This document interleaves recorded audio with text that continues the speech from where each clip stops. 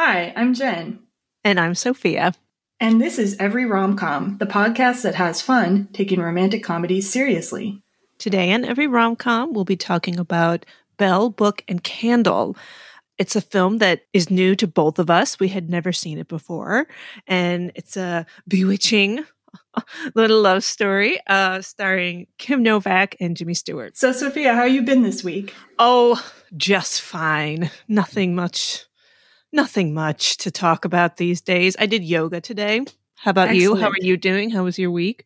I did not do any yoga. I did some yoga yesterday, though, so that's good. Yeah. Other than researching this podcast, which this podcast may end up being the podcast that I research the most for because I just kept falling down fascinating internet research holes. Yeah. But other than that, my husband and I have been also watching Victorian Farm, which you can find on Amazon Prime. And it's these British archaeologists and a historian who recreate what it was like to live and work on a real Victorian farm. And you learn all this really nerdy stuff about, operating a farm in that time period. Wow. And there's also a Tudor farm and a Edwardian farm and a World War II farm, but I don't think those are on Amazon. I think you have to go hunting on YouTube for those. Okay. But anyway, other than this podcast, the films for this podcast, that's what we've been nerding out on. I think that's great. I mean, I don't know anything. I have a garden. I didn't put one in this summer. I'm like, wait a minute, how do things grow? Wait a minute. I mean, I don't know anything. So far removed from the earth and the workings of the weather. And there are books, and I've tempted to get them about that, one's called how to sew a button. Another one's called how to make a fire, out in the woods or whatever. These basic things, and then how to read the weather. I think that's yes, maybe a little geeky, but I also think valuable. Yeah, it makes me feel. Oh, go ahead. Well, in a world so far removed from that. Yeah, where we're talking to each other on the internet about films that we saw on streaming. Right. And we live hundreds of miles apart. Yeah. Yeah. Yeah. And I can't keep a plant alive. That's not entirely true. That's not entirely true, but it feels that way. Well, today's film is going to involve witches and witchcraft, but it's not going to be the kind of witches who can keep plants alive necessarily. It is some very urban witches. And we're going to get into it in just a second here after we hear a little bit from the trailer for Belle, Book, and Candle. Ring the bell, close the book, quench the candle. I'm one. You're one what? One of the people that the book's about, and Nikki's one too. You're naive, boy, They got these little trade secrets. They got them right there, close and tight. They're not. I could never get near a deal like that. You are nearer than you think. Chef, I will. I'd like to hear that again. I want to. And I'll be different from now on, I swear, I promise. I don't want you any different. Not at all. I want to be quite different. No, I won't stand for it. So you might have recognized some famous voices in that trailer, especially Kim Novak and Jimmy Stewart. And this film was released in 1958, and it came out the same year. It was made and came out the same year as Vertigo. So that year, Vertigo came out in May, and then Belle, Book, and Candle was actually released on December 25th, I found out. Okay. It's funny that it's a holiday, a Christmas movie. Yeah. That doesn't... Yeah, the opening scene, there's sort of a brief nod to Christmas music and this kind of Christmas tree made out of these ornaments that have been kind of hung in the air in a Christmas tree shape. So, and I found out some of my in-laws actually watch this movie every year around Christmas time because it's sort of a quasi-Christmas movie. Yeah. That's interesting. Yeah. I did not know. I did not know. Yeah. I don't know that I would still... Now that I do know, still call it would watch it anywhere near Christmas time. See, I think it fits in really well because it's one of those sort of a Nightmare Before Christmas. It's one of those transitional movies. So you kind of just got done with Halloween and then you're about to get into Christmas. You want something that's a little bit of both. It works for me that way. Okay. Anyway, so let's see. We've got, this film is directed by somebody I've actually never heard of before. Sorry. His name is Richard Quine. I looked in his IMDb page. The only other thing I'd heard of he'd done is World of Susie Wong, which I saw a long time ago, so I don't remember very well. Yeah. But the writer's pretty interesting. Mm-hmm. I don't know how to pronounce his name, but it's John Van Druten, Druten. And he also has fame from being one of the inspirations for the film Cabaret was his play I Am a Camera. Yeah. I thought that was pretty cool. Have you seen that? Or which Cabaret? I Am a Camera. I Am a Camera. No, neither, to be honest. Oh, really? Okay. I feel like I've seen parts of Cabaret. I don't know. But I read that too, and I thought that was super cool. Yeah, so anyway, we do have a famous creator there, and the other screenwriter was kind of known for doing adaptations. Like he also was the screenwriter for changing the novel From Here to Eternity into a film.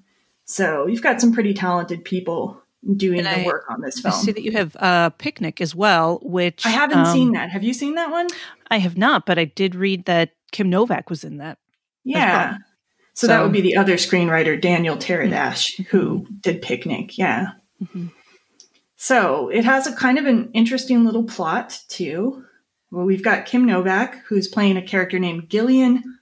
Please say the last name for me. I think they kind of do like, wait a minute, I lost it. Hang on. Holyrood. Yeah, it's spelled Hollyrod. Yes. So Gillian Holyrood. And she's part of an underground society of witches in New York City. And along with her aunt named Queenie and her brother named Nicky. Nicky is played by Jack Lemmon. And one day she's kind of bored and she sees Jimmy Stewart, who plays a publisher named Shepard Henderson. And she decides that she wants, to have a relationship with him. And at first she's a little reluctant because he has a fiance, but then she finds out his fiance is this college rival of hers who had been kind of a jerk to her. And so she's like, well, maybe I'll bewitch this guy after all. And so Jimmy Stewart falls in love with her. Shep falls in love with her. And at the same time, there's this writer, this kind of wacky writer guy who wrote a book called Magic in Mexico. And they draw him with their magic to New York. And then he starts writing a book about witches in New York. Yeah. Anything to add to our basic facts? No, that sounds good. Well, the reason that I don't think this is a spoiler, that Gilly, summons the writer Sydney. Oh, yeah. Is because Shep wants to do a book deal with him. He's like, oh, if I had this guy writing for me, I'd be rich. Yeah. So he just happens to mention that to her. Well, yeah. And it's not because he has a great passion for witchcraft. He actually kind of believes it's bunk, but he just wants to kind of publish what sells. He makes reference to the Kinsey report, which was hugely successful at the time. So yeah, pretty interesting topical references. So I'm curious, Sophia, what did you think of the film, in general? So as I was watching it the first time, I'm like, this is weird. This is wild. And I don't know if wild in a good way. I kind of thought, as I feel like movies of yore, their pacing is kind of slow. So I'm like, I don't know. If I'm going to get through this in one sitting, that was my intention. But I'm like, if it's not, then I'm going to pause. And plus I felt a little obligated to go hang with my family a little bit. But did you watch it on your own then? It wasn't one that you would watch with your family necessarily? Oh, unfortunately, our 7-year-old would not sit through this. She has been a sport a couple times and have sat through some older flicks. Yeah. And she's like, I really didn't like it. And we're like, okay, fine. So I totally did this one on my own. And I wound up watching the whole thing in one sitting, and it got better for me, but I still had I was like, I don't know, I don't buy it. What? I even made suspension of belief. I couldn't do it. I'm like, I don't know. The second time watching, I'm like, all right, it's fine. I can let it all. Why do you think that was? I think I was just more forgiving. I think the first time I was just, there's different tone in older films. And at first, it takes a minute to get used to. And I just kept trying to think oh, I bet you, my mom or my aunt, when they watched this, that was, They knew what to expect. Do you know? Yeah. For me, I find the tone of older films actually super refreshing. So for me, it's actually a selling point that the pacing is slow and that there's kind of cheesy things happen sometimes. And then, of course, you've got the beautiful film stock and everything. But yeah, I think for once in a while, there's nothing I want to watch more than like, especially the era when it just gone into color, but before things got kind of 70s and grainy. Like that, something in that exact area just sometimes hits the spot for me. So it worked for me in that way. And there are definitely other older films that on first viewing, I didn't have that feeling, this is wild. And I don't know, a good wild or a bad wild. So it just didn't, I don't know that I'm going to watch it again. I just don't know if the story endeared me, Yeah. So I think I would watch it again just for the cat, which we'll talk about a little bit later, the Gillian's Familiar. But yeah, I love a good rom-com cat. And this is one of the standouts. And I think so. Another thing I love about this movie, though, is that it's really it's a good example of a rom-com that kind of reflects the cultural concerns of its time. And it's like a little bit of a time capsule, but I think in a good way. Just dealing with women's roles in society on the cusp of changing. And then the witchcraft theme, which we're going to get into later, it's very rich and it relates to a lot of things that were going on at the time. So I like that. Awesome. Are you a fan of Vertigo, by the way? The other film that Kim Novak and Jimmy Stewart appeared in that year? I think I saw it once all the way through. So not a big fan. It's not one of those cozy cuddle up films. Again, I saw it. I've also only seen Birds once because they're creepy and they're weird. The only Hitchcock film that I watch on repeat is Rear Window. And that's interesting because I find Rear Window a lot creepier than Vertigo, to be honest. But yeah, we're creeped out by different things. Yeah. So yeah, I think it's interesting they came out the same year. I guess it was some issue with Vera Miles, I want to say, was supposed to originally be in Vertigo, but she couldn't be in it. And so they made a deal where Kim Novak would be in that movie and then Jimmy Stewart would appear in Bell Book and Candle. So you get these two back to back.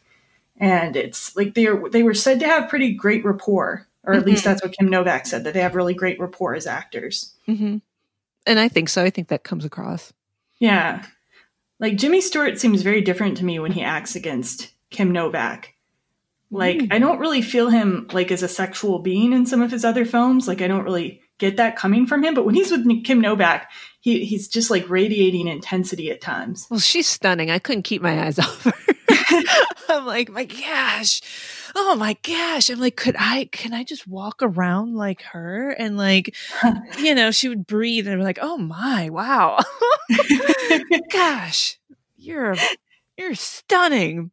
So yeah, she really is. I'm with Jimmy on that one. She's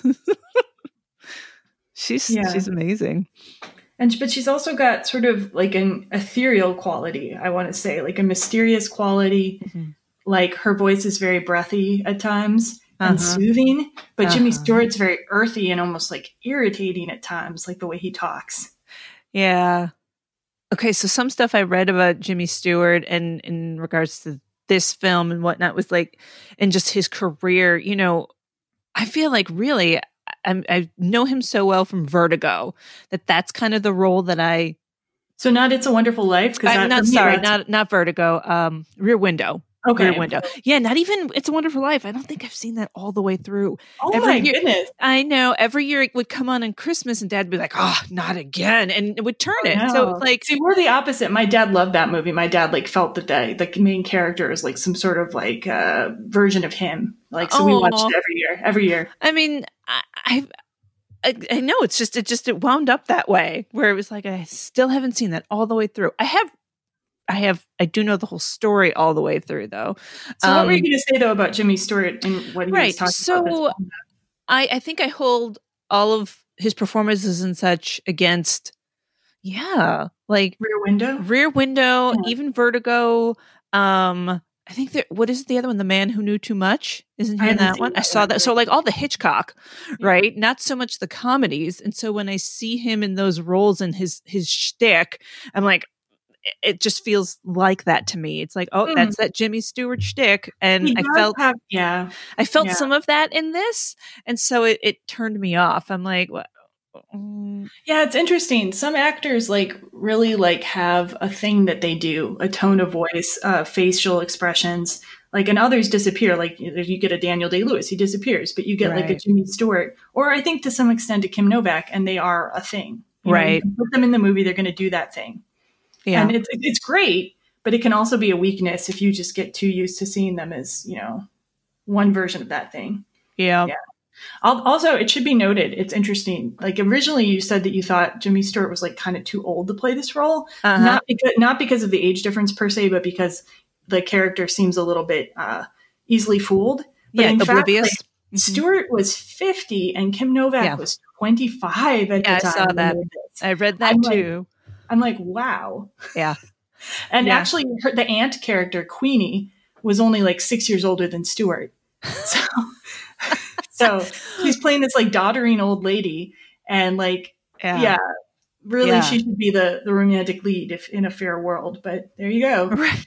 I read that too, that even he felt he was a little too old for that. Yeah. This young woman would not fall for this older man. I mean, Kim Novak seems older than her years from my sure. perspective, but I I think agree. it's partly because of the styles of makeup and hair that people wore at that time, that a Right. lot of people looked older than they were. Yeah. You don't see a lot of 25-year-olds these days wearing fabulous gowns. For No, example. I know. Yeah. No. Totally.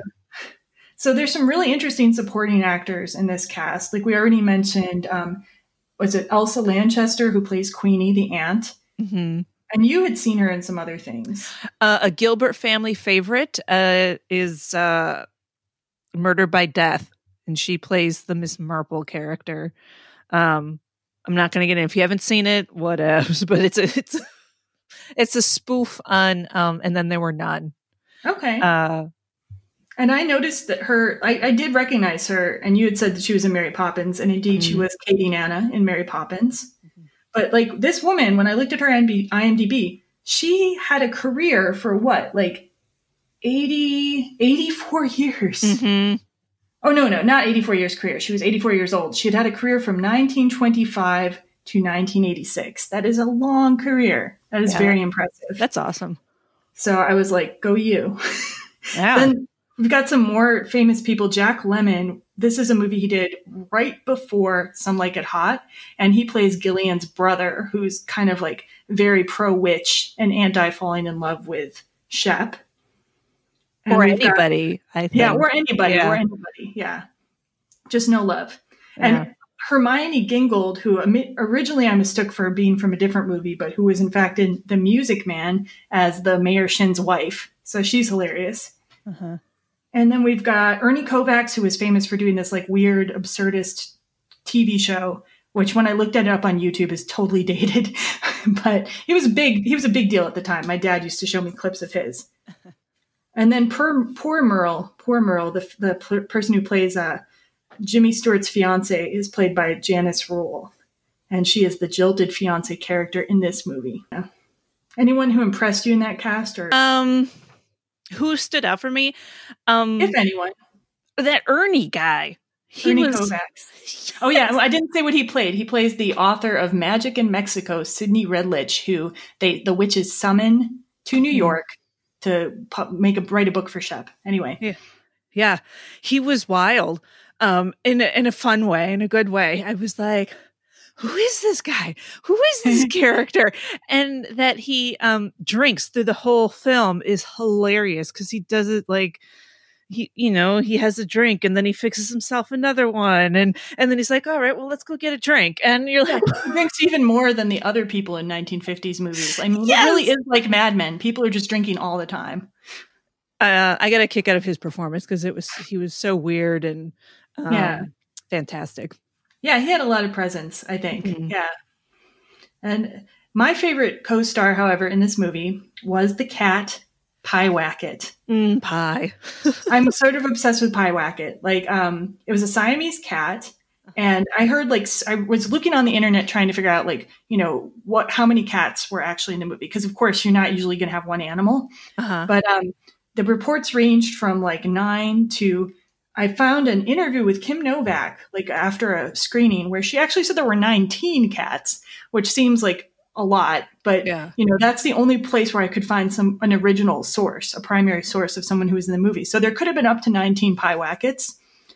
There's a rumor that Kim Novak adopted one of the cats. I don't think that's true. She didn't say anything about that, but she did say that she herself had a cat named Pyewacket prior to being in the movie because she had seen the play and gotten a cat and named it Pyewacket. So that's kind of an interesting coincidence. And I'm really interested in the fact that this cat won something called a Patsy Award, a Picture Animal Top Star of the Year Award, which was produced by the American Humane Association. They don't give out those awards anymore, but I thought that was pretty cute. Pyewacket's performance was. But which one? If there were 12 cats, well, the collective. Oh, okay. The collective of Pyewackets. Yeah, Kim Novak said there was like one that they just kept really well fed, so it would just stay still and purr. And there was like one that had really nice eyes, probably used for the wacky close up. And there was one that like jumped and ran and stuff. So yeah. Wow. Oh, and before, like, I want you definitely to talk about the thing you were interested about Pyewacket, but the name Pyewacket has a really weird origin. So Pyewacket is in the movie as the witches as Gillian's familiar, but I didn't really understand that familiar in original meaning of familiar was supposed to be like a animal or a creature given to you by the devil. Okay. And it was supposed to help you perform your magic. And it could be like any kind of thing. Like there was the name Pyewacket comes from actually the Witchfinder General Matthew Hopkins in the 1600s said that he'd found a witch that had all these different familiars. And one of them was named Pyewacket. It was not described as a cat. It was described as an imp, whatever that is. And one of the other familiars of this witch had something like the head of a greyhound and the body of something else. It was really weird. Really weird stuff. If you ever want to entertain yourself, read about Pyewacket's name origin. Wow. Yeah, right then. That's one of the internet holes I sunk into researching about this movie. I can see why. I did not. I figured, well, you're doing it, so and you have a child, so always. Oh well, you know. No. That's not. Oh well, you know. I'm just saying these times right now we're not doing too much. So it's not like I have to pick her up from school or blah, blah, blah. I make sure she's kind of fed. And so we're okay. And then she's not hurting herself in some way, shape, or form. The thing about Pyewacket, first of all, when the Siamese cat came out, I'm like, oh, those cats are creepy. But that's not fair at all. My in-laws had Siamese cats for the 15 years that I, was at their house, and when they had those cats, and they were lovely. I loved those cats. Lady and the Tramp, man. Yeah, I know, right? That's where they get the bad rep. But no, the Siamese kitties at my husband's childhood home were always lovely. So it's just profiling. But what I liked visually, what they did with the cat. I thought it was more than this, but on the second time I watched the film, I really only noticed twice where they use like a point of view from the cat's perspective. Yeah. And they do a cool, like, it's not entirely fisheye either, but they do a different tint. And I enjoyed that visual. I'm like, ooh, cool, spooky. But I also wondered what the point was. And, do you have thoughts on that? Like, what was the point besides other being a cool visual? Well, I think, it's probably meant to show that Pyewacket is like carrying out Gillian's or somebody else's bidding at those times. Okay. Yeah, and probably helping with the spell, maybe. Yeah. Well, right. The first time I noticed is right after she casts her spell. And then the second time, it's when it's looking out the window from Queenie's apartment onto the street. Do you remember what Pyewacket was looking at the time? Or well, right. Nobody was there. It was Okay. just the street. And she's like, Pike, Okay. what are you doing up here? You're son. Well, Jillian's calling for him, and Yeah. he won't come. So Yeah. Yeah. It's a mystery, but it's cool. It's a cool effect. cool effect. Pyewacket effect. vision. Yeah. Well, I have witchcrafty questions. My gosh, there's a lot. Do tell. So one of the reasons I chose this film again, and one of these days my co-hosts are going to choose the film over me, and I'm just going to go with it. Okay, that's all I'm saying. But this movie, I was like looking at what the Criterion streaming channel had that was new, and they have a ton of new stuff this month. But the thing that really stuck out to me was this movie, Bell, Book, and Candle. I'd never heard of it before. And it's like Kim Novak, Jimmy Stewart, in a movie about witchcraft. And it's a rom-com. And it came out the same year as Vertigo. And I'm like, yes. And what was interesting about this is that about a month or so ago, I started like studying witchcraft and like practicing it on a very amateur level. Like there's a lot of misconceptions about witchcraft. Like you can practice it as any type of religion. You don't have to be Wiccan. In fact, to be Wiccan, you have to actually be initiated, right? So people will just practice, people who are Buddhist or Christian or whatever will practice witchcraft sometimes in some way, shape, or form. But yeah, that's why I chose it. And if you have questions about witchcraft, I can answer that. I mean, I guess, and its depiction in the film it compared to what's true or not, I mean, and even that's part of the thing in the story is like, Gillian says the book Magic in Mexico, it's all drivel, it's not real. Then Jack Lemmon's character Nikki then starts to work with the author, being like, I gotta tell the truth about it, and for a share of the profits, and for a share of the profits. So I mean, so what does the movie basically get right? Like, not much from what I can tell. Like, so it's interesting because this movie is coming out like in an atmosphere of witchcraft is actually starting to be more prominent and around the world, mostly in England, and the writer's from England. So I'm wondering if that has something to do with it. Like Wicca, as we know it, was developed in the late 30s and 40s by a man named Gerald Gardner in England.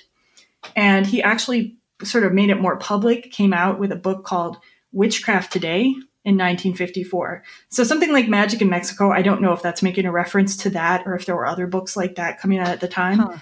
But that's like him coming out as a Wiccan, basically. Because in England, they had witchcraft laws on the books until 1951.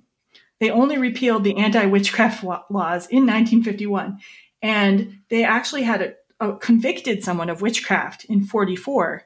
And I think it had more to do with politics because it was during World War II. And she had kind of revealed a secret about a battle during a seance. It's still unclear whether there's any way she could have known about that without an actual spiritual connection to somebody who died in that battle. But in any case, I think it probably had less to do with witchcraft and more to do with state secrets. I think that's kind of how it all went, didn't it? Like even in American history, like it had less to do with witchcraft than like some woman was holding land and somebody wanted to take it. No, witchcraft, she's a witch, and then usurp her land or something like that. Yeah. So there's all kinds of political interests going on. So wait, we were going to talk about though, like what was accurate in the movie. So the movie has its own little witchcraft lore. Okay. And in the movie, like you're like, what is it again? You can't cry if you're a witch, you can't blush, and you can't fall in love. And so the first one, you can't cry if you're a witch. There is actually like some kind of historical mythology about that. Like they used to use that as evidence if you couldn't cry that you were a witch. And I guess like some people were tortured for like days and like they just couldn't cry anymore or something. And so too bad for them. And probably even if you could cry, they would be like, wow, you're faking it. So like, so you really couldn't win. But so they got that part right. But the falling in love and blushing, I think that's more, the writer's liberty. And why not? I mean, it's right. I mean, the other stuff in the movie, they're like they're using a special paint to summon that, the writer, that author. Yeah. And it makes it look so fast and quick too. It's like you snap your fingers or you say an incantation and something happens. Like, whereas if you see like people practicing modern witchcraft, they'll do spells that take them like months to develop or they'll have to repeat them, et cetera, et cetera. And even then, like, I'm not practicing with the idea that like it's definitely going to work. I'm just practicing with a why not? This focuses my energy. It gives me something to do to relieve my anxiety. It actually is very helpful for my anxiety because instead of ruminating about something or worrying about it, I'm now just taking an action. And even if it's like a superstitious action, it still channels that energy. And you're like, well, I did something about it. And I'd be remiss, though, if we didn't mention also that this wasn't just this movie was made not just in an era of actual witchcraft kind of becoming more prominent, but this is right after McCarthyism, like right at the tail end of McCarthyism, the House Un-American Activities Committee, where they were trying to like root out communists in Hollywood. There's a reference to that in the movie. Right. Like, yeah, Jimmy Stewart's like, you haven't been doing anything un-American. And she's like, oh, I'd say very American, early American. That was fun. That was a good one. Yeah, that was a good reference. Yeah. And apparently The Crucible, which was the famous play by Arthur Miller about witchcraft and the witchcraft trials in Salem, was written partly in response to McCarthyism. So this is just a really ripe time for this movie. Like, it's really getting the zeitgeist, I think. Yeah, I agree. I just appreciated that comment. You know, are you doing anything un-American? And just very early American, which is very clever. Because, right, I mean, if you know any history, you would know that what he's referring to. You talked about unless you have any other thoughts or comments you wanted, witchcraft as a stand-in for other things. Oh, wait, before you mention that though, I feel like if I don't mention the bell, book, and candle, the actual title, like in the movie, there's like this like explanation that it's about what you say to exorcise a witch, but in fact, it's a phrase that's used to excommunicate people from the Catholic Church. So I just thought I'd throw that out there. And because it's an excommunication from the church, like kind of banning people to hell, it kind of got tied up with the idea of witchcraft at one point. That's all. Oh, yeah. That makes good sense. They use it twice in the film, right? I don't remember. I just remember the part where Ernie Kovacs's character does the phrase, like, ring the bell, close the book, quench the candle. Dun, dun, dun. It's but of course, it sounds like a ritual unto itself, you know? So. Yeah. And so we were going to talk about like a little bit too about like not just the witches themselves or related to McCarthyism, but like there are a lot of like, what could witchcraft be referring to beyond just like the obvious? And what do you think, Sophia? Like, what would your opinion be? It just, it refers to otherness. And at least my other favorite, my very favorite witchy film is Practical Magic. And it seems that there's always a character that wants to fit in, that, because everybody thinks they're weird.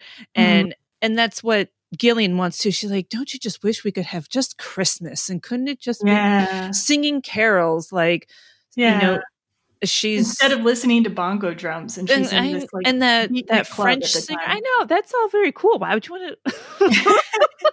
That seems like a lot of fun. So witchcraft used as having a feeling of otherness, being other, and wanting to fit in, but usually coming to terms with like, I'm okay with who I am, or well, at least in our modern era, At least in our modern era, Yeah, we won't spoil the film. But wouldn't we also say that beatnik culture was considered it was also under scrutiny under that McCarthyism? Like they were this other people and, I don't know enough about it, but I do think, they were probably considered like, strange. Yeah. Like the hippies in the 60s would go on to be like, they're the kind of the precursor to the hippies. Right. So you've got scenes in this club called the Zodiac with this guy wearing this crazy like turban thing, asking people star signs. By the way, Shep is a Pisces like me. And then they're in this beatnik club playing the bongo drums. There's, like you said, the French singer. So you've got another level of otherness with being from a foreign country. Mm-hmm. And then you've got other references to foreignness because Gillian in most of the movie is running a primitive art gallery, like African and oceanic art. And so there's this like right now, this like the opening would never happen. It would be canceled and justifiably so. There's an opening where they have all the cast members' names next to these like African masks, Yeah. And I'm just like, dude, Killmonger from Black Panther is coming for this credit sequence. I'm like, what is? Yeah. It's like, And I'm but, like, were you know, they trying to like match people's I'm pretty name sure. / character to Yeah. those faces? And I'm like, ooh, okay, Yeah, it's a bit that's awkward. not okay. Yeah, it's a bit awkward. Fortunately, like the movie leans away from that type of thing. Like, unless you count the fact that Sidney Redlich's next book is going to be possibly Voodoo Among the Virgins, which Right. I don't know too much about that either. But he is supposed to be a ridiculous character too. He is. Although he does talk about witches in Manhattan. They're among us now, and he's going to call it Magic in Manhattan. I'm like, that's a fantastic title. Is there no rom-com named Magic in Manhattan? I think there actually might be, but I'm not positive. So yeah, what a great. We will look into it. We will look into it after the show. That hit rom-com, Magic in Manhattan. I digress. Otherness. What about you? What would you? Well, a lot of the witch movies will deal with feminist issues. For sure. I think this one, it's a key example. So like prior to this movie, like the main Hollywood witches were maybe like the evil witch in Snow White, which scared my like grandparents, I think, or maybe my great uncles. And then you had your Wicked Witch of the West, and of course the Good Witch in Wizard of Oz. Mm-hmm. And then there was another movie which I did not watch, but it was in the 40s called I Married a Witch with Veronica Lake and Frederick March. Okay. And then you come to Bell, Book and Candle. And they're all kind of different iterations of what a woman can be. And Gillian is really struggling between, her practice, her witchcraft, her power, and this opportunity to love someone. Because if witches can't fall in love, she does have to choose. So, yeah. Golly. And we're gonna now go into like a kind of spoilerful section of the podcast, possibly. So if you haven't seen the movie and you just want to stop listening now, I would recommend that you do so. You don't want to be spoiled, because we're going to start talking more about Gillian's choices in the movie. Sounds good? Great. So we've come to the part where Gillian has made Shep fall in love with her. They're together for, I think it's like, 2 weeks? He references, it's been 2 weeks. Golly. It seems like they've been getting busy though. Like there were definitely like references to sexuality happening without showing it. Mm-hmm. Like a naked, they're sitting on a couch fully clothed, but their feet are naked and touching each other. And I'm like, I see what you're doing there. Oh, and then they're going to go out dancing. And he's like, why? I like it right here. And she's like, come on now, we're going dancing. Basically. And then when they go dancing, they're, hardly moving on the dance floor. They're just holding each other. And I'm like, yeah, should have just stayed home. So they have this whirlwind, 2 week sort of like romance type thing. And then it comes to the point where Shep wants Gillian to pony up and get married. Do you want to talk about that scene? Because I know you had a lot of interesting ideas about that one. Yeah. I mean, okay. So where to begin? So they've been together a couple weeks. And as you said, the scene starts out, they're in her kind of living room area that separates her shop with just like just a curtain. A sheer kind of curtain separates her shop, storefront, her living room, and then kind of the rooms in the back of her apartment.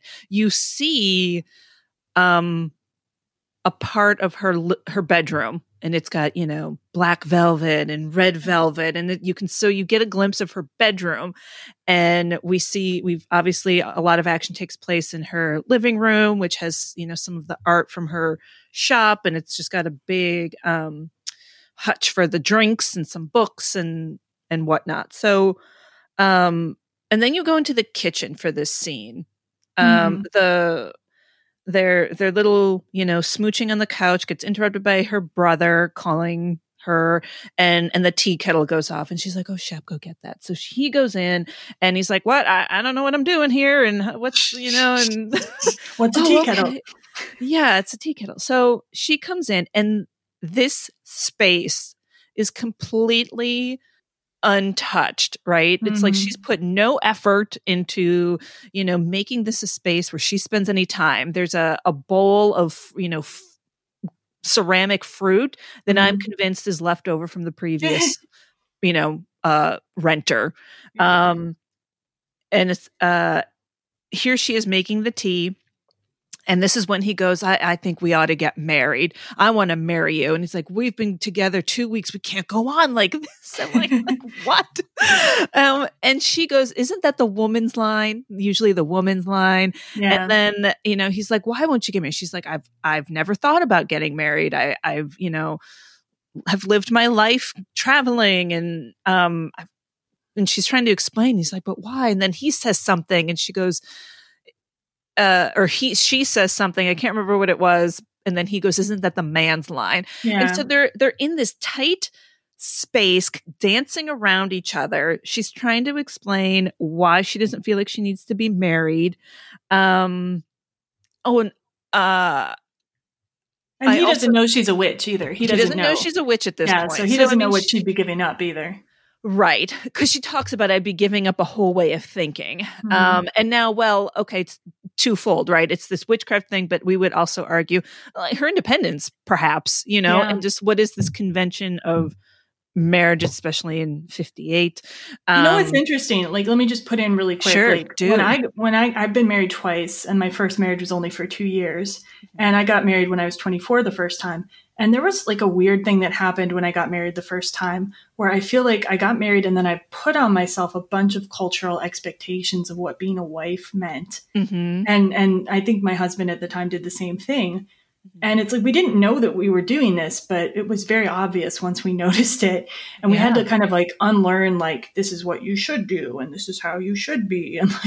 And by the time I got around to being married the second time, I had sloughed that off quite a bit. But I think, even now, even in this, century, but in the 50s, being a wife was different. Being a wife was different.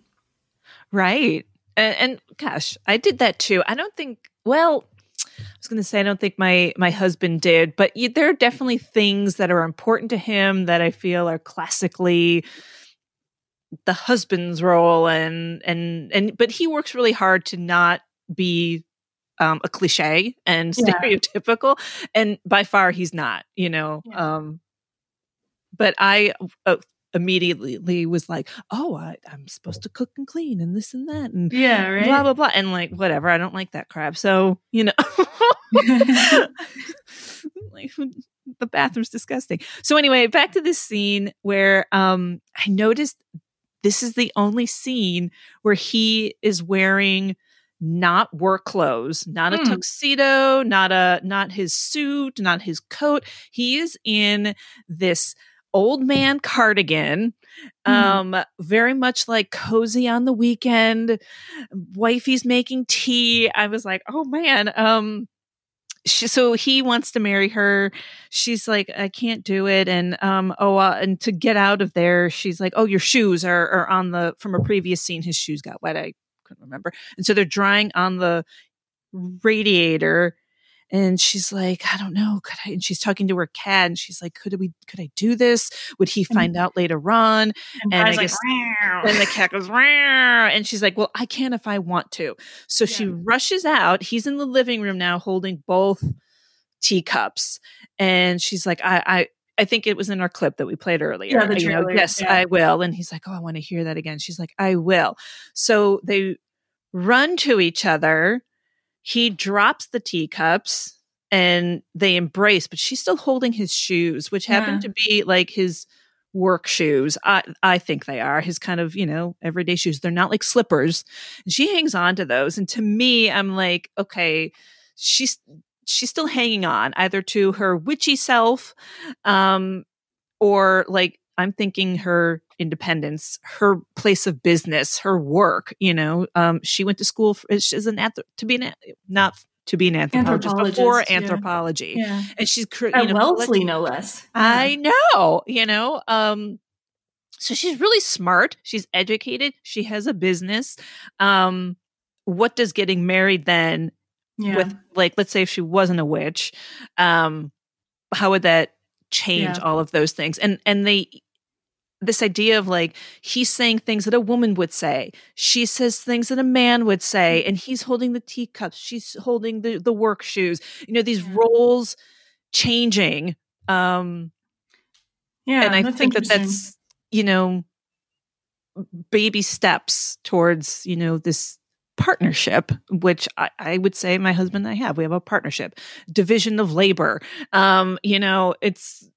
We each take care of our child. We each work, and we, well, I'm not working now, but it's not like, it's not like he's saying, woman, stay home. I mean, when he does say things like that, he does it just to tease me and like not serious at all. He'd be like, woman, bring me a drink. And he can't even finish it because he knows how stupid that he sounds. So he does it to be a gag.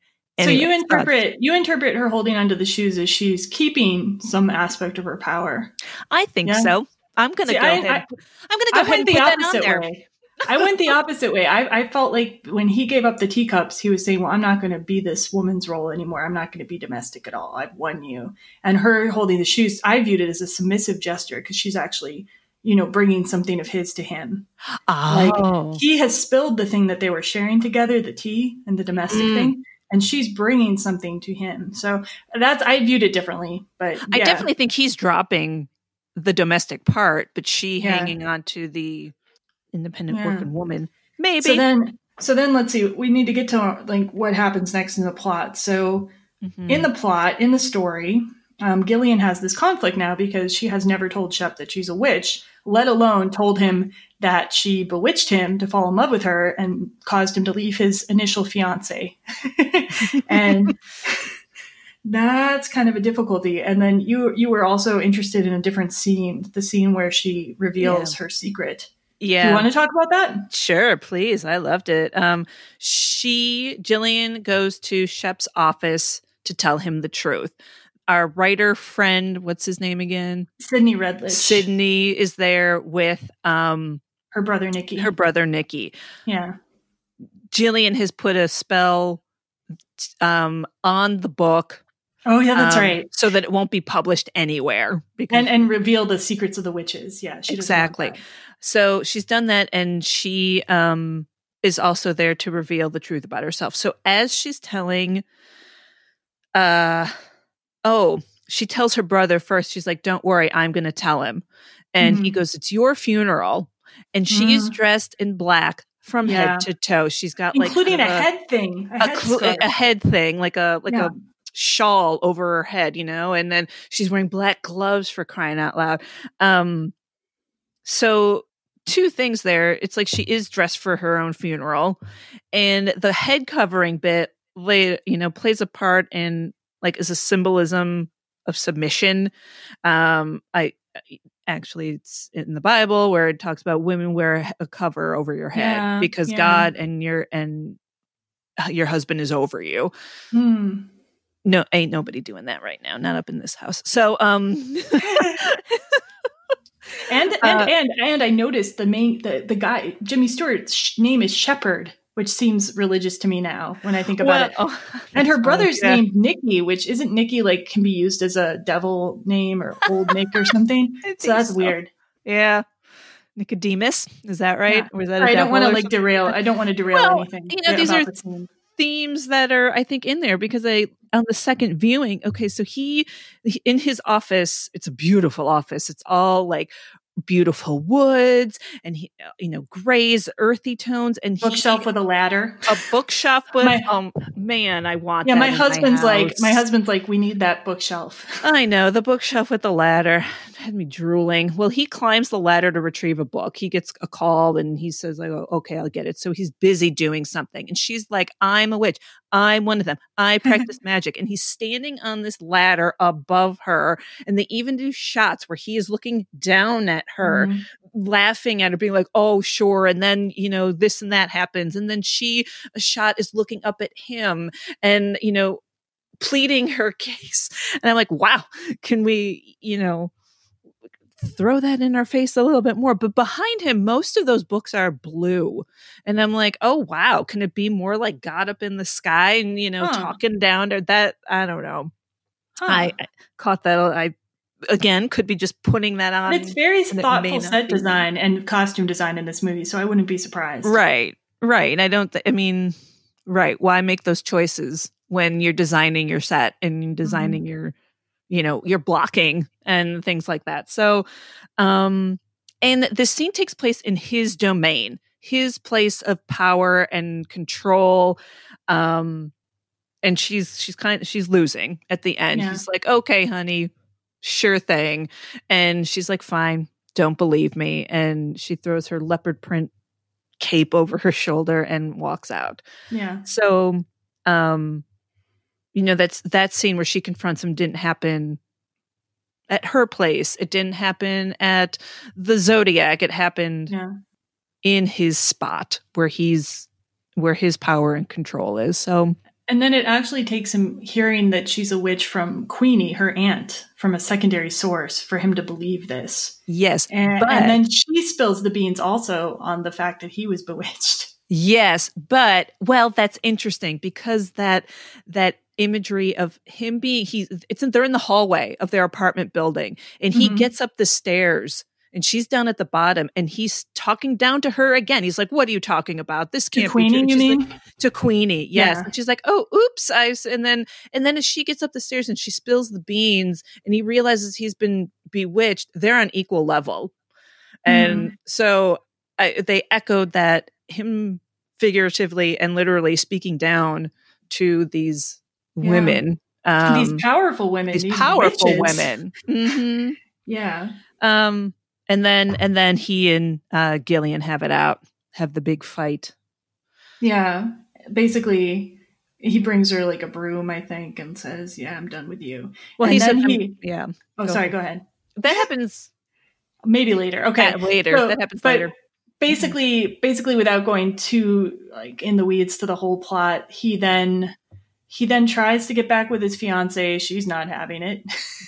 Right. That was your favorite line, right? When he tells Merle his ex-fiance, she's a witch, and Merle's like, no. Wait, he goes, and that girl, Gillian, she's one of them. And Merle goes, a witch? And Shep goes, yes. And she goes, Shep, you just never learned to spell. That's funny. That's my kind of humor. Which is pretty rich coming from Merle, because apparently she was kind of a jerk in college. So yeah, totally. But she's a painter, which is also interesting to me because like Jimmy Stewart rejects artists in both Vertigo and Bell Book and Candle. He jilts artists in both movies, so there you go. That's really funny. Well, and Meryl is poor Midge from Vertigo. She's some kind of artist up in that apartment with those clothes and those jewels, and a maid, like someone who answers the door for her. I'm like, what money is she making? Yeah. Where then, like all these other artists, these beatniks and stuff like that. What? Well, Merle went to Wesley too, so right. Wellesley, not Wesley, Wellesley. Yeah.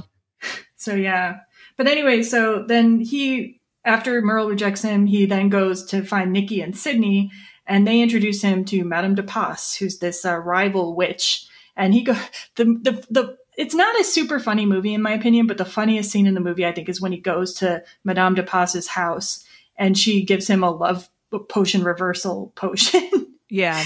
And she's got this crazy parrot that keeps yelling things, and he's acting with Jimmy Stewart acting against a parrot is really funny. I don't know why.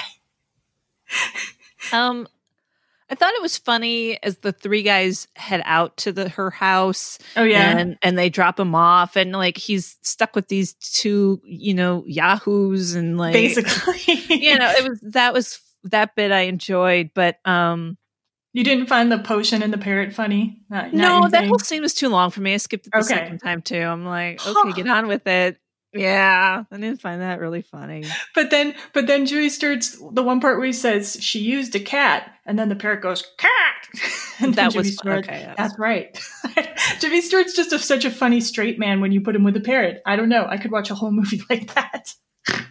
I'm weird. I'm very weird. No. I anyway, get into it. The love potion reversal thing like supposedly works, and. Yeah, and but then like they're brought back together, and because what happens is he goes and he rejects Gillian, and as he leaves, Gillian's like, I'm going to curse your fiance. I'm going to like make dark magic on her or whatever. And Jimmy Stewart runs out, and then her cat, Pyewacket, runs away from her. She can't get Pyewacket to help her with her curse or whatever.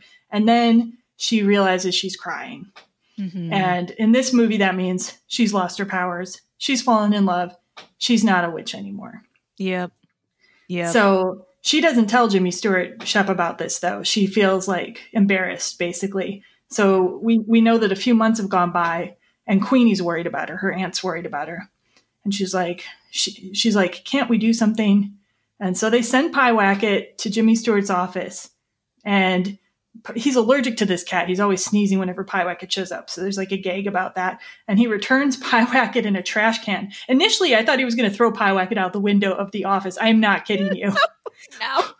which is bad that I even could think that about a character. But like, you know, in Breakfast at Tiffany's, they're throwing cats out of the back of a cab. I don't know what's going to happen. No. But no, he returns Pyewacket to Gillian. And then we come to a very bizarre scene, which also has a lot to do with set design and costume design. Yeah, her whole store is completely different, where before it had been, you know, darkly lit, and it had these masks that were, you know, strange, and everything was just dark setting. Now everything is bright and white, and it's flowers of the sea is what it's like shell art. She's like selling shell art. So random. Like, this is weird. She's wearing a white dress, which looks like a freaking apron, in my opinion. Yeah, it wasn't my fave, not compared to what she was wearing before, but very flowy and feminine. And even her apartment in the back was painted a bright green before it had been darker hues. And there's flowers back there. All of it, the whole thing has changed. She's changed. Yeah. Very much more, well, feminine and innocent. Like, she blushes, and these symbols of blushing and crying are so emotional and, again, feminine and things like that. I'm coded like, as feminine. yeah. I'm like, that's kind of barfy. I wasn't. I don't know. No, I hear you.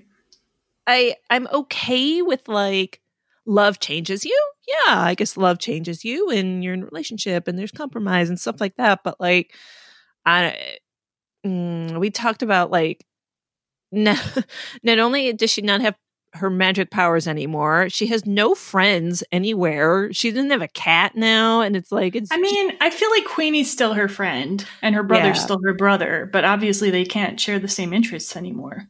Yeah, a lot of that's gone, and she. Yeah. Well, she says she's happy now, I guess. She says, I'm happy you gave something to me. You made me sad, or something like that. She tells Shep. Yeah. And it's like, wow. Well, it feels like there's been a change with her, but what's his change? Like, what was his journey? You know? I do not know. I don't think he had any. No. No, I think he lusted after her when he saw her, but he had a fiance. So he was going to still marry this fiance, and then she bewitched him. And so he could lust after her, like, without needing to be guilty about it. And then the spell was broken, and he sees her again, and voila, she's like one of the most beautiful women in the world. He lusts after her again. And it didn't even matter to him that her personality it's changed, basically. Yeah. Like her like job has changed. It's like, I think this is probably a relationship based on lust for the most part, on his side anyway. And honestly, I don't really see what she sees in him either, but other than maybe they have like, you know, chemistry. I don't know. Yeah. I was going to say, I like that she still keeps her business. She does still have a business. Yeah. And it's which is good. Like, still exotic places. You know, she's still doing her thing. It's just it's a little bit different. So I like that still remains. A lot. So I do like the way he looks at her. Like, he looks at her like, you know, I think he does it in Vertigo too. Not just lusty, but like with some tenderness, you know? Okay. I definitely feel more tenderness in Bell Book and Candle than Vertigo, just for the record. But yeah. Yeah. Oh, yeah. Well, Vertigo is totes creepy. But it's so awesome. So those are my thoughts. And then at the end, it happens in her domain, her That's turf. true. Yeah. And I like that. And he says, maybe the real magic is love. And that's sweet. That or maybe it's like who can say what magic is or something like that. Yeah, who can say what magic? Comparing magic and love, basically. And they kiss, and it's like happy ending. But outside, you see Queenie's all like rooting for them and happy. She thinks it's great, and then Jack Lemmon's like, ugh, I can't believe it. I can't see her brother's like, I can't believe you're doing this. Yeah. And then the last shot though is a freaking Pyewacket on a lantern because like on a street light because Pyewacket is the boss. I was like, what is going on? Why did it end on the cat? I'm like, I'm confused. Pyewacket is the only actor in this movie to have won an award for acting, I'm pretty sure. I don't know. I might be wrong. Who knows? There could have been some other acting awards that they received. Oh, man. But Pyewacket won the prestigious Patsy. So that's all I'm going to say about that. Way to go, Pyewacket. So an interesting thing, like I wanted to move on to some of the things that this inspired in later witch stuff, but if you have more you want to say about. Well, I was going to say that I read that this movie wasn't well received when it came out. It was like, okay. It wasn't like a blockbuster. People loved it, but it didn't flop either. So I feel I can see that because well, this leads into what you're saying about the things that this inspires later on. Yeah. I feel like when you're talking about witchy things and you're trying to be funny and yet kind of dark, like there's a tonal thing that I'm not, is hard to balance. Either you're going to be funny about it or you're going to be like The Craft or something. So the things that it directly inspired that I know of, like that are like the creators actually said it was one of their inspirations. Bewitched, which came out in 1962. Okay. Was directly inspired by Bell Book and Candle and the other movie, I Married a Witch. And obviously in Bewitched, I actually went and watched an episode of that just because I hadn't seen it since I was a kid watching reruns. Yeah. And it actually held up kind of well. I was like actually laughing at this show. It holds up way better than some of that other stuff I used to watch in reruns. And in that one, Samantha the Witch, she is married, but she keeps her powers and she's always using her powers. And it's like a source of humor in the show. It's like what the show is about, essentially. Like, right. But she also doesn't have like a job, I don't think, during that show. She's a homemaker, but she's also a witch. So in a way, it's like a little better deal for her. But, she also doesn't have a shell art store in Manhattan. So in Greenwich Village. Come on now. True. And then the other thing that I know that was directly inspired was Anna Biller directed The Love Witch, which came out very recent, like in the last few years, which is one of my favorite films. And it is a very dark comedy. It's sort of a horror movie. It's a dark comedy horror movie, and it's very much vintagey, and a witch who's kind of obsessed with love, but she also keeps her powers. Yeah, and like in later years, we've had a lot of like you are a big fan of practical magic, you said. Yep. And we have also like the Witches of Eastwick, and in these movies, different relations happen between witchcraft and love. If I recall, I haven't seen Witches of Eastwick in a long time, but that definitely had a dark humor, and it kept that tone through. Practical Magic. Again, I'm not sure knows if it wants to be dark because they're kind of spooky parts and it's kind of dark, and yet also like whimsical, kind of cute rom-com, but still one of my favorites. Like I let it go, but I'm still like tonally, I'm not sure what you're trying to do here, or it's not really. I don't think it really works, but everybody's pretty, so I'll keep watching it. So, do you have a favorite production or movie involving witches, or are you just kind of not a big witch movie fan? No, I do like witchy things, but I don't like being scared. So, where I did look, what's the one that you like so much? You just said it. The Love Witch. Oh my God. The Love Witch it does visually is so amazing. But it calls it horror. Like right away, I'm turned off by horror. It's not like horror, like where you're probably going to feel scared by it.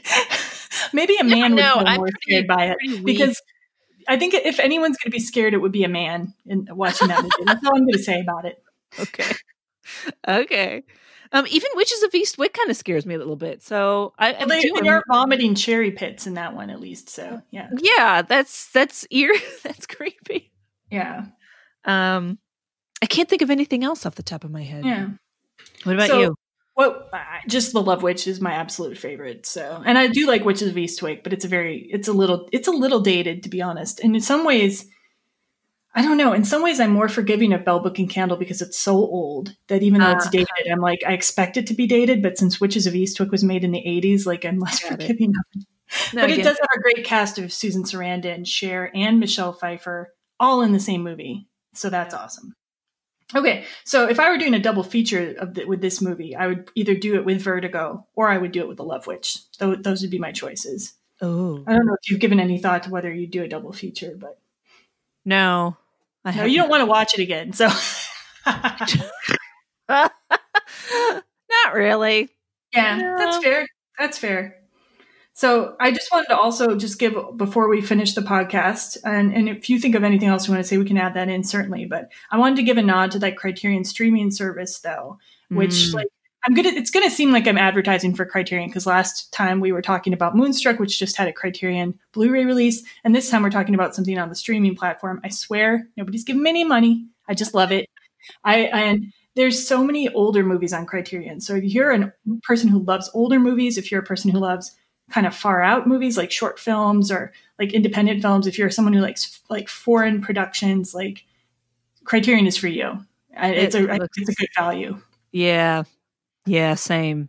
I was just flipping through the library. I check, I'm going to watch that. I'm going to watch that. I'm going to watch that. Oh, that one too. Yeah.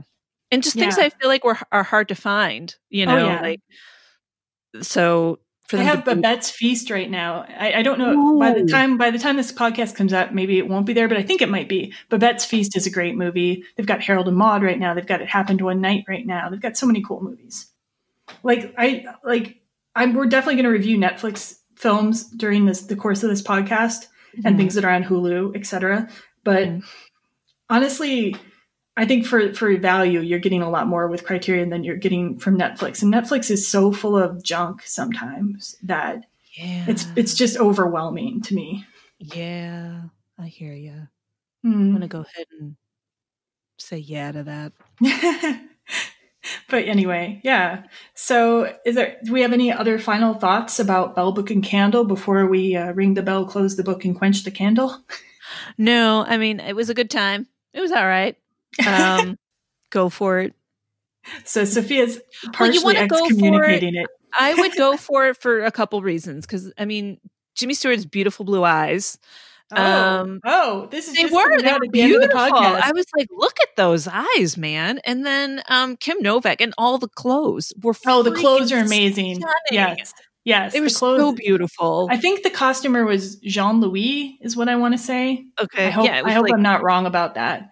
But yeah, those costumes were remarkable, and they really aided the storytelling as well. They did. And it says in the credits, gowns by, and you're like, whoa, you're going to get something awesome. So I would do it just for that.